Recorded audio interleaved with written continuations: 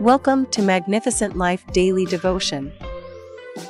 Our today's topic says, Learning to Trust God.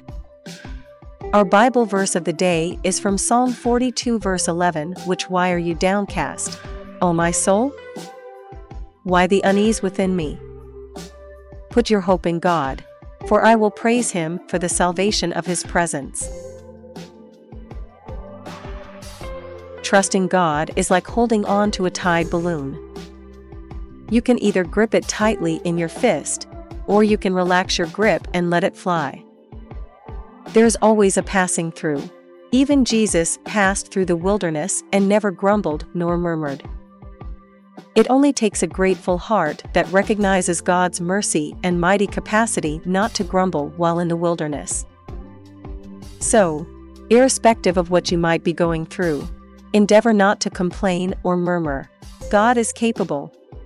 Don't allow your temporary state of affairs to discourage you from God-given talent. In 1 Samuel 4, the wife of Phinehas' story covers just a few verses towards the end of 1 Samuel 4, where she is introduced as Eli's daughter-in-law.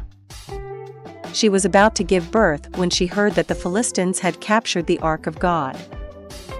She dies in childbirth and calls her son Ichabod, saying, "The glory has departed from Israel."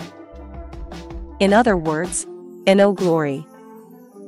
I understand that the glory of God is essential in every life, home, city, and nation.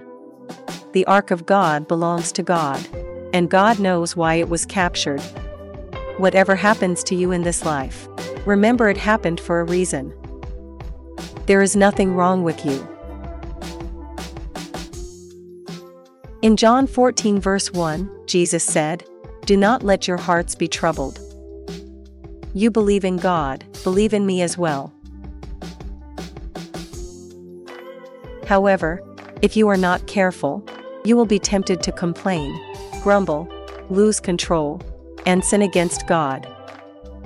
Rick Warren said, "What happens outwardly in your life is not as important as what happens inside you. Your circumstances are temporary, but your character will last forever. Therefore, don't let your heart be troubled. Believe in God. Also believe in Jesus Christ. He is the only one who can save you from all kinds of troubles and problems that comes your way." Do not allow circumstances to oppress you to the extent that you will destroy that God-given talent or gift that you have been carrying for so long, and few minutes to deliver it, you change your mind. The devil is not playing. He is a roaring lion, looking for whom he may devour. He is ready to waste every given talent that God deposited in you if you allow him. He had tried it with Jesus. He failed. With Christ in you, he will fail again. Therefore, hold on to Jesus, the author and finisher of faith. Amen. As we close today's daily devotion podcast from Magnificent Life Ministry, I want you to remember John 1 verse 4, which says, "In him was life, and that life was the light of everyone." Amen. Let us pray. Thank God for your life, which makes you overcome life situations. Lord Jesus, don't allow the pressure of this word, life circumstances oppressed me to give up on the gift you deposited in me. I shall overcome every trial and tribulation in the mighty name of Jesus. Amen. Thank you for listening to today's daily devotion from Magnificent Life Ministries.